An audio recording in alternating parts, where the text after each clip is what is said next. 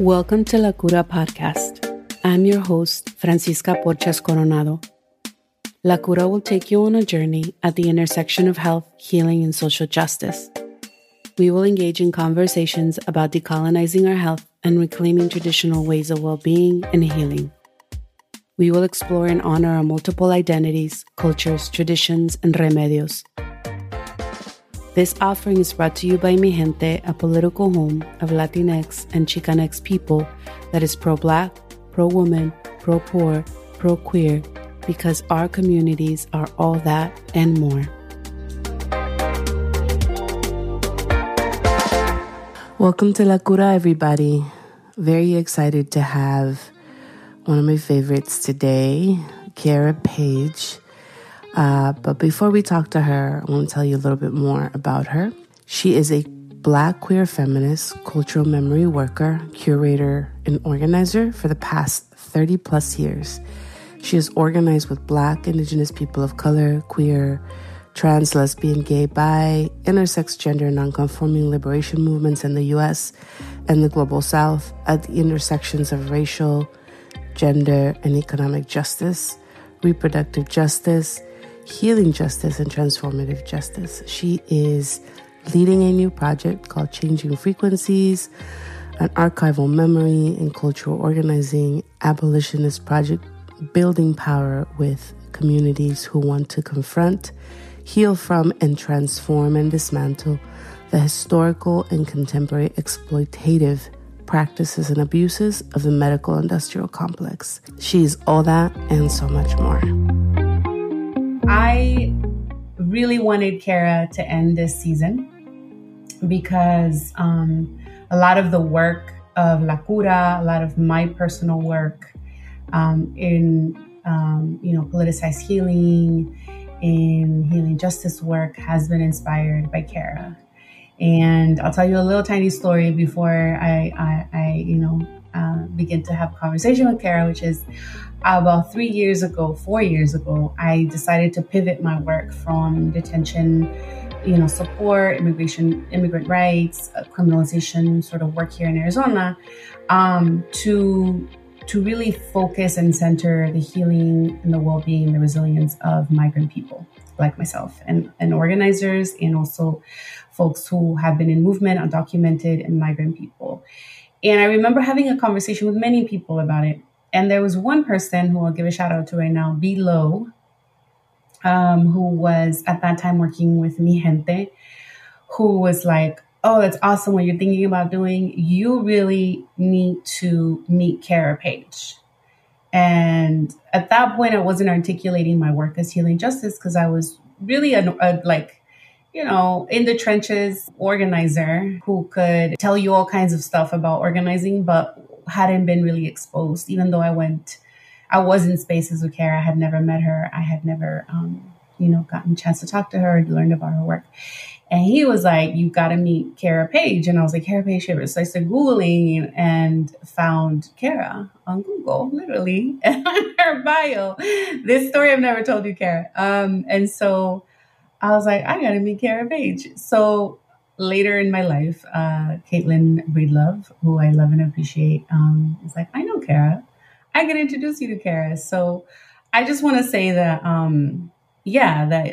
I really am excited to have this conversation with you, have you on the podcast, because this journey very early on sort of started with just like, this conversation with B. And then now I'm so blessed and grateful to be in relationship with you and in practice. So welcome to the show, Kara. Yes. It's an honor to be here and to see you or hear you manifest this dream of body of work.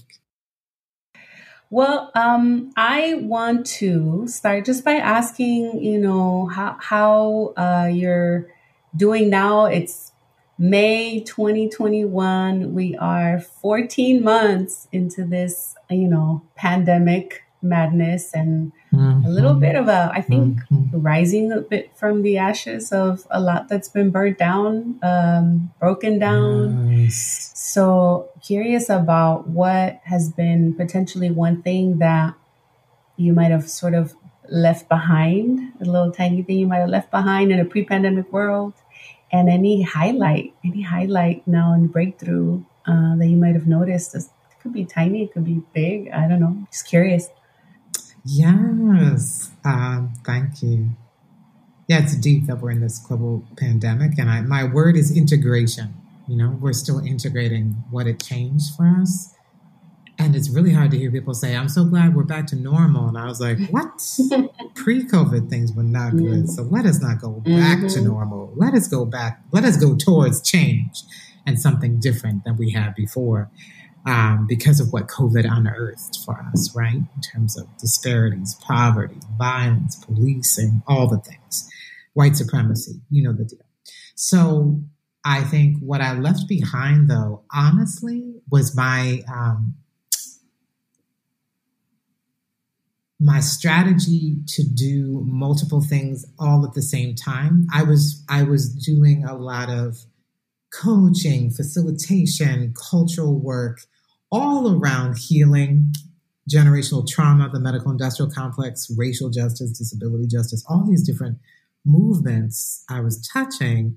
But I feel that I was not being true to myself around cultural production as my practice, spiritual, cultural, medicinal practice, literally creating art, creating cultural work that is deeply spiritual and deeply rooted in the medicines of my ancestors, and literally changing my work. I have a project called Changing Frequencies, because I truly believe to create is to literally change the vibration of what we are resisting, what we are memorializing, what we are amplifying and creating.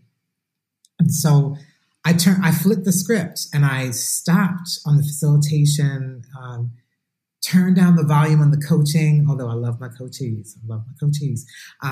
In movement, coaching is key. And I said, I'm be more useful to you as a cultural memory worker, doing my work rooted in catalyzing change through really understanding art, the practice of art and creation as a medicinal strategy for our liberation. And so I went into like 70% cultural, political production solely on the MIC and healing justice work. And everything opened up. When I made that turning point in January 2021, I said, what? And who showed up and I got tested too, people said, well, don't you want to come back over here? No. I'm going to cut those ties for now and just focus. And I flipped the script, and now I'm doing 70% cultural memory production work in partnership with amazing artists and organizers, researchers, and archivists. And I know that this is the path that I need to be on. So that feels very different from the pre-port of COVID. Just because something's a good opportunity, sounds really good, doesn't mean you're supposed to do it, right? You feel me? You feel me? Yes. And I think being in the stillness and the grief and the disarray of COVID makes you wonder, okay, what am I really here for? What do I really want to do to change the systems that are not working for us in the height of a global pandemic? I mean, you just had to pay attention. It was too hard to miss. Oh, some things I just can't stand, and I can't stand by.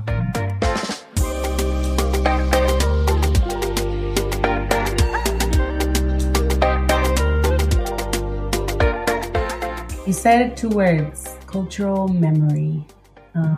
Yes. Tell us more about that. I will. Thank you. I've been using that term very specific for myself as a Black person of mixed ancestry.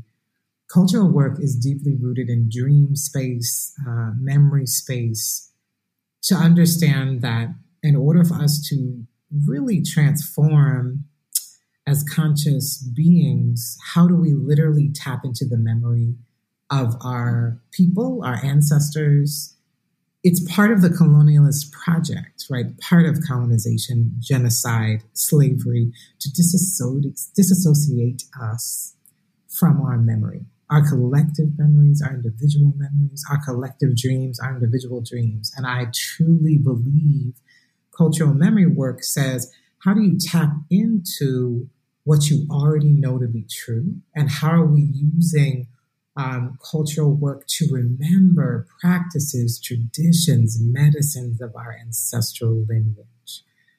For me, that is of Black Seminole ancestry, that is of Black Southern ancestry.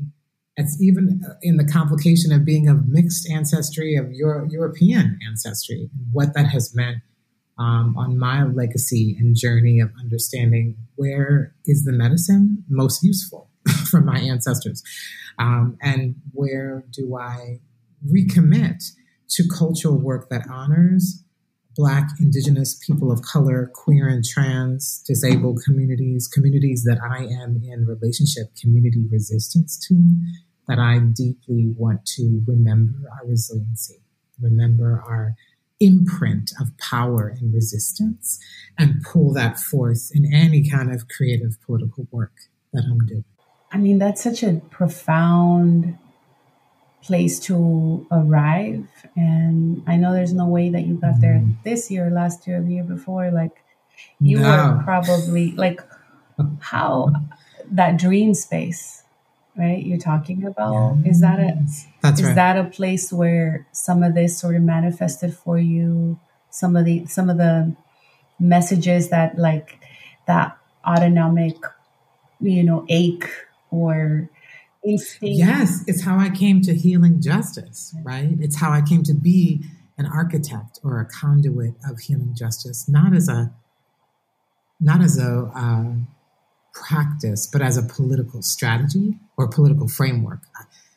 Already knowing our ancestors to survive attempted genocide and slavery had already tapped into being conduits, as healers, as witches, as curanderas, as root workers, as birth workers, whatever we call it. I've always been intuitively aware of tapping into dream space is resistance, right? You know this, you're a witch, right? And so how do we actually center that as a liberatory strategy, right? How do we honor dream space? And I pull this from very Black feminist, global South feminist ideas, that if we're not looking at the literal cellular memory of our people and not looking at dreams, ancestral dreams, our own dreams, as part of the patterns or messages of what our truth is to define and decide what our liberation will look like, then I feel we are doing ourselves a disservice if we're not taking those levels of consciousness seriously. And it's certainly Afrofuturism speaks of that. But as someone born in the 70s, Black, Indigenous, global South feminists, I've been talking about this forever. Gloria Anzaldúa, right? Audre Lorde, so many that have guided my path in understanding dream space, being a conduit, changing vibration is something that I can actually do as a Black queer feminist healer, witch on the planet. How early were you aware that you were, forget about the feminism, because a lot of it is instinctual. So you're like, I'm a feminist, even though I don't have the word. True. That's right. But how early were you aware of that you were a healer, a bruja, like, that was inside of you as a child, probably? What did that look like? Ooh, it was. Oh, wow. I love to ask people. You were very good at this. I've been a bruja since 1979. No, I was at 9 consciously building altars or sacred spaces as protection during a heightened moment of violence in my family. And I can honestly tell you that I truly believe it kept me alive because I understood from somewhere, I understood if I build literal medicine that protects me, I didn't call it spirit guides. I didn't call it I'm a witch. None of that. I'm not kidding you. In 4 corners of my bedroom, my small bedroom, I'm grateful that I had my own room, right? That I could just power up and put medicine in each corner. And at age 9, started to rely on that as my medicine, as my practice for protection. And then it just keeps going from there. But that was a very poignant moment when I realized, oh, this is more than just piles of rocks and shells and coral and words. I'm doing something. Right. I'm really doing something here. And kept it all to myself. Didn't trust adults. In some cases, didn't trust other children. Just did it for me because it was inside of the cosmology of healing from family violence and understanding, well, I can't let them take my medicine. That's really powerful. And that's exactly what you're doing now in your Changing Frequencies work. Can you tell us a bit more about that? Yes, absolutely. So Changing Frequencies is a cultural memory project. As I mentioned, cultural memory being how do we understand the role of memory as a conduit for creating cultural performance, installations, sanctuaries.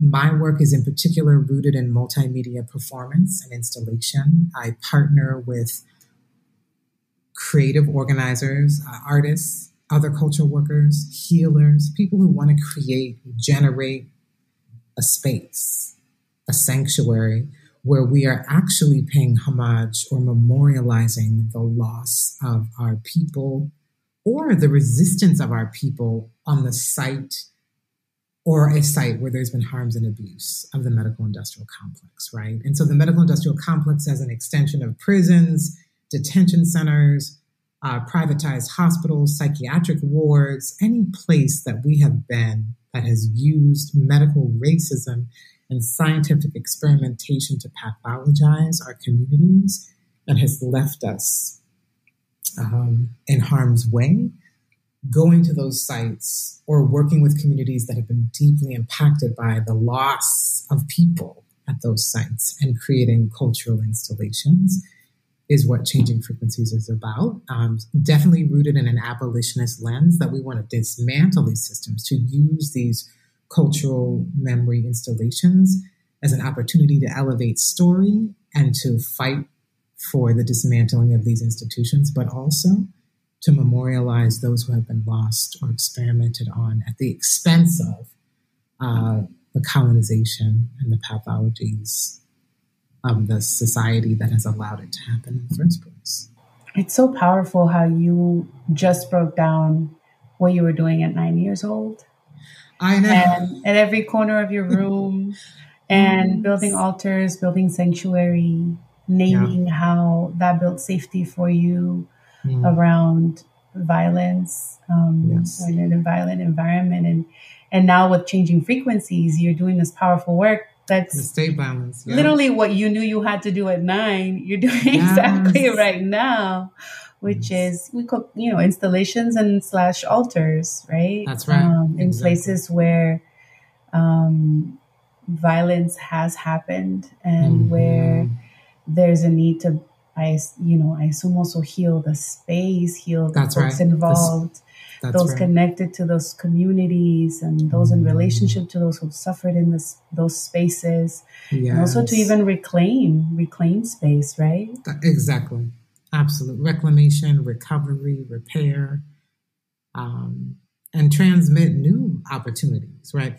So if we are not truly grieving from the loss of our people to institutional experimentation or literally killing of our people under the guise of testing or safety or security, then how then can we move into what we will create? What is the metamorphosis? What is possible when we're still aching and grieving what has happened to our people? So really feeling consciously, if we're not creating these spaces, it'll be harder to touch and transmit what's possible as a counter narrative, not even just counter, as a transformative narrative of what we can create for our collective care and safety doesn't rely on these atrocities.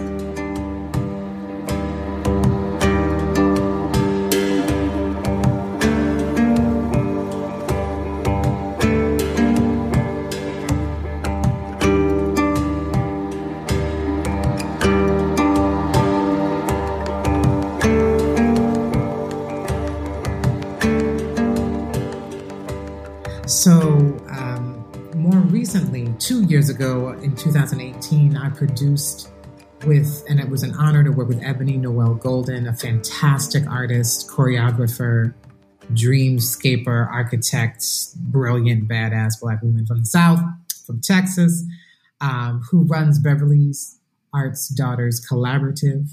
And we came together. I was able to pull together a makeshift budget and said, please work with me. And she pulled together this phenomenal Black women troupe. And we moved through a timeline that's being co-curated and designed by another project that I partner with, the Healing Histories Project.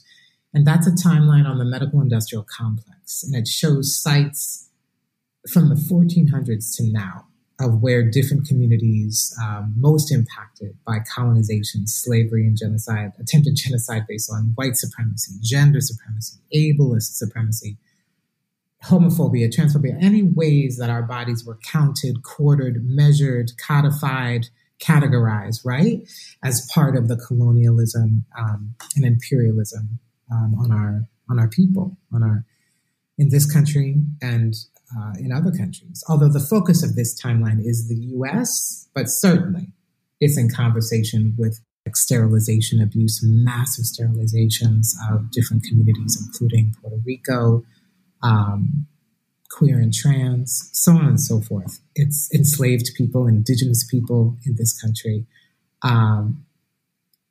We honed in on birth work, Black and indigenous birth work, as a system of not only care, but of resistance to birth the next generations. And the co-optation of Black birthing, or some people say midwifery, doulas, some people say root workers, was to actually steal and take a medicinal strategy, and I think liberatory practice, and call us witches and demonize Black and indigenous. In the South in particular, was our storyline of how do we understand Black birthing as liberatory, and that it was controlled and contained as part of a white supremacist tactic. And with that, we wanted to honor this performance piece is really understanding the relationship to sterilization abuse of Black women and indigenous women in this country. Sorry, in the region, particularly to the South, though. And then the criminalization of Black birth workers and indigenous birth workers in the South. And understanding those two things working with each other to basically erase a lineage of birthing traditions, but also to literally attempt to remove our people, right? And understanding that this was a performative piece that really wrestled with the vibration of that. What does that mean to attempt to try to remove the birthing of a next generation? And many of us in the global South can relate to that, absolutely. In the South in particular, it still goes on, right? There's different ways it's happening. The sterilization of abuse in detention centers and prisons, not just in the South, but in particular in the Southeast and Southwest, because of how this country has been built. Using the South as a place of practice, of institutional practice, because it's so guarded as, I'm losing my words. It's so guarded as still a place of poverty and seen as migrant, Black, predominantly people of color and indigenous people, and that we are not producing, right? Some because of this anti-Southern lens of not producing intellect, not producing labor except for the wealthy elite, that it's still the anti-Southern bend in this country is so wide and large. It was an absolute plan in the reconstruction of this country, but then also in the reconstruction of this world, right? Look at the global South. So as we're understanding that, to unearth this particular line of birth work as a cultural memory to honor women who were sterilized and practitioners that were disappeared or disrespected because they were seen as being demons or somehow painted as not being true practitioners because they weren't doctors. All of it is so deeply embedded in the medical industrial complex, trying to deny us and steal our traditions. And so this piece, I really went in, but this piece was really to unearth that and use imagery and sound. And the intent was to have it at the former hospital, one of the hospitals in upstate New York, that's escaping me, that had the largest amount of sterilizations in this state. And even though the storyline, as I mentioned, was mainly about the South, we wanted to string the strands of how that deeply also affects Black and Brown communities all over the world. But that in New York, who would they target? People that are imprisoned, people that are institutionalized. So we wanted to have it on site at a former hospital, which is now a prison, which happens often, and people don't even talk about psychiatric hospitals, right, that become prisons. But we couldn't do it on site. So we did it at a convening that was subverting policing and surveillance at Barnard College. And so that was just as good, but that was one partnership. You're doing cultural memory work, you're doing homage work, you're doing elevation. Like, what folks many times don't think about is the fact that our ancestors need to be elevated, and that they're in another realm, and that it is our responsibility still in this realm to continue to elevate their spirit. And that it's a reciprocal relationship. They will support us, but we also need to be constantly elevating them so that they can actually become even more powerful, right? There are levels of elevation. And so the more that you remembered, the more that our people are remembered, the more that it's almost like putting more and more energy into where they are so that it literally comes back to us. And I think you're doing really powerful ancestor elevation work that will also come back to us, into the land, into the community. And I so wish that there was like a film person that was following you around. Suggestion, because this would be an amazing documentary, that could inspire so many others to do, possibly not the level of production that you do, because, you're amazing. Your practice is very extensive, but that can really encourage people to do this kind of reclaiming work in their own little corner of the world, Changing Frequencies is definitely trying to amplify it more. So many people, because we're talking, here we are looking at Kamloops, right? And the finding all the children's bones. Here we are at the 23rd, I believe, anniversary of MOVE.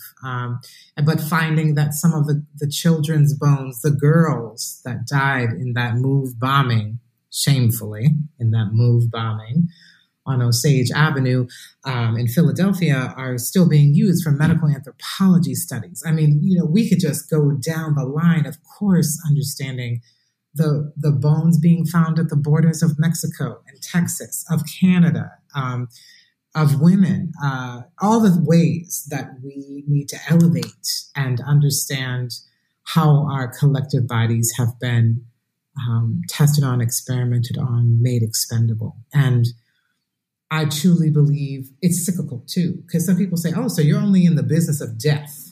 And I was like, no, in the elevation of ancestors, it's also about what are we building? So I'm very much also in this place of where do we have transformation from cultural work that leads us towards what will we build and imagine so that this doesn't happen again and again and again.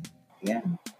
And that's the business of death and birth. That's right. And life. Future, yes, multiple futures. Yes.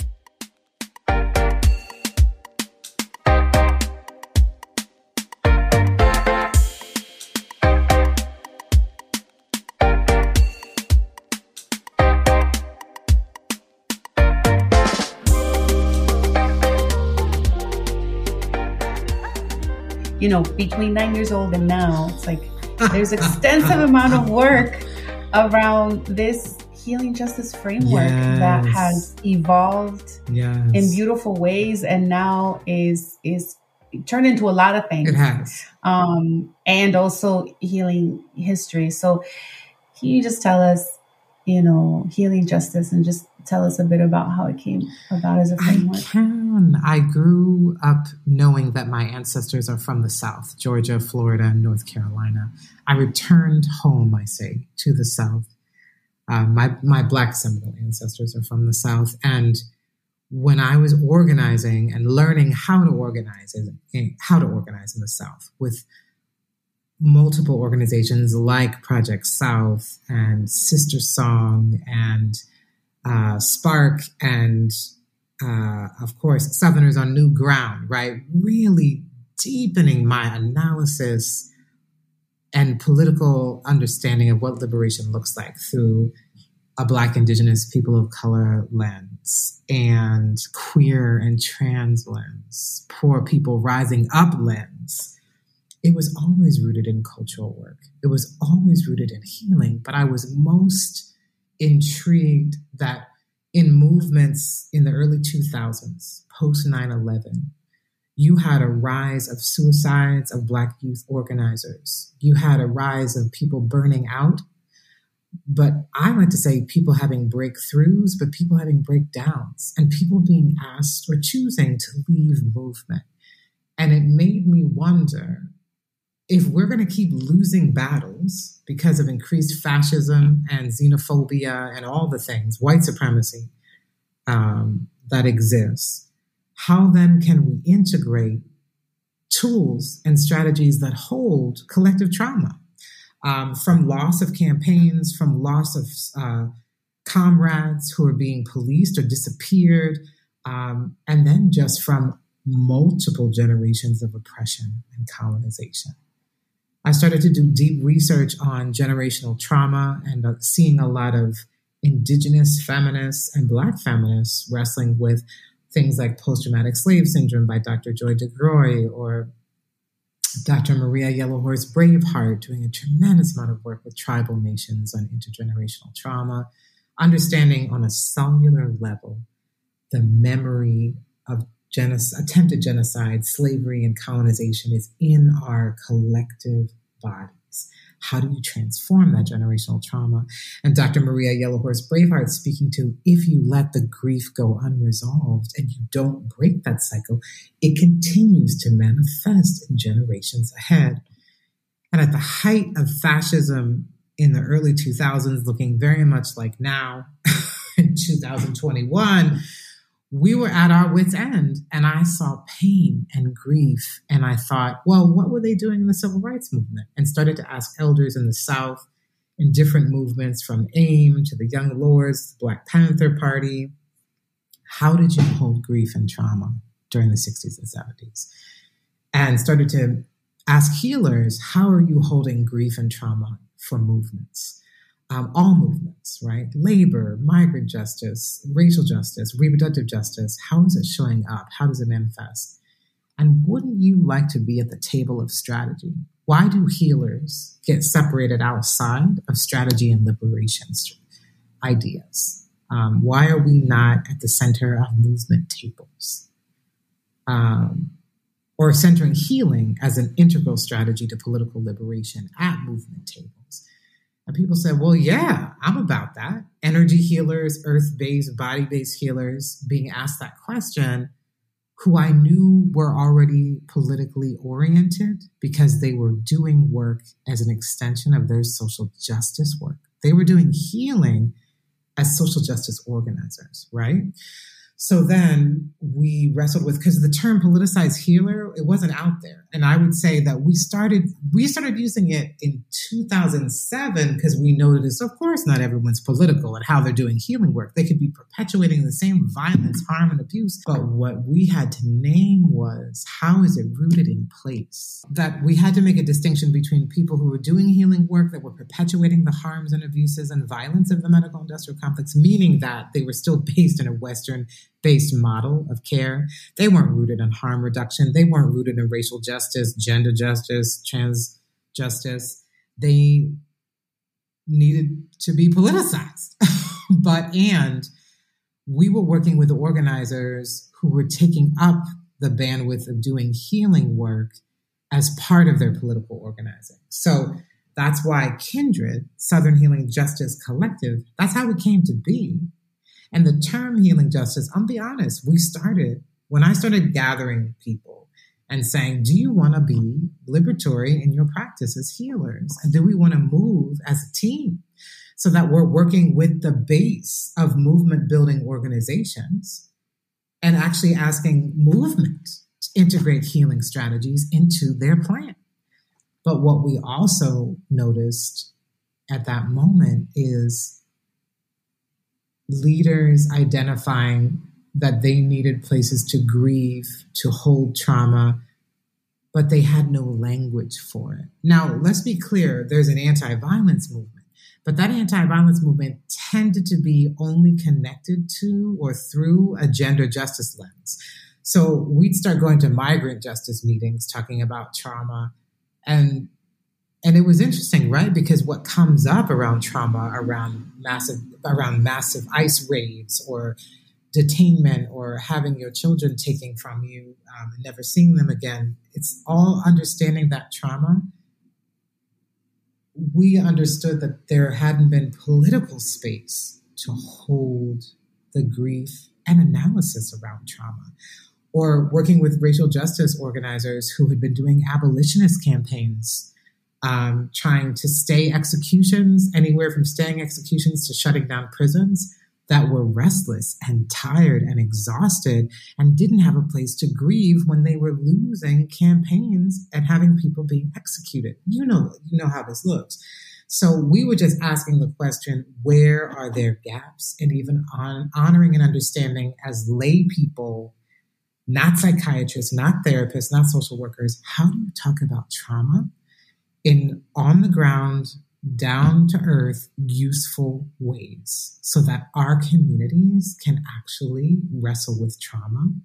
And after Hurricanes Katrina and Rita, the manifestation of that became very real, because no matter if you were surviving those storms or actually surviving the police, the CIA, the FBI after the storms, you were watching people have a whole collective grief of witnessing what was happening. And to see that level of consciousness around, I'm grieving, I'm enraged because of this trauma of what happened to our people in New Orleans and the Gulf Coast, not from the storm, but from the state. It opened the door to have a political dialogue on trauma, generationally and collectively, in ways I had never witnessed in my lifetime as an organizer. And now we see it again in Mi Gente, right? Not One More deportation campaign, in Black Lives Matter, these different movement building, active moments in time that are catalyzing where are we talking about generational trauma. But in the early 2000s, that was not on the agenda. And so I would say healing justice came because it was ready to be reemerged. Was healing happening during slavery, during attempted genocide of indigenous people? Absolutely. But we weren't harnessing it as a political strategy, or I don't know that history. So we wanted to make sure this was present and that healers were at the table this time, so that if we lost connection of who those healers were in the past, we damn well are going to know who the healers are at the table in the future. That's where healing justice came from.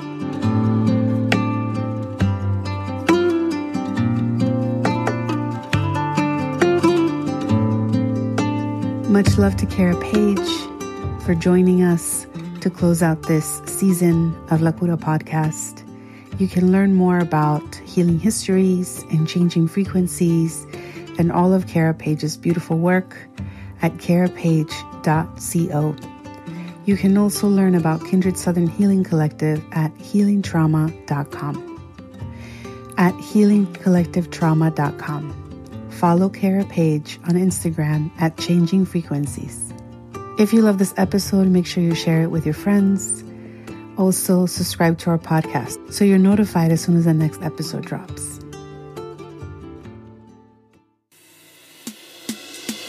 Thank you for listening to La Cura Podcast. The podcast is hosted and produced by me, edited by Lourdes Hernandez.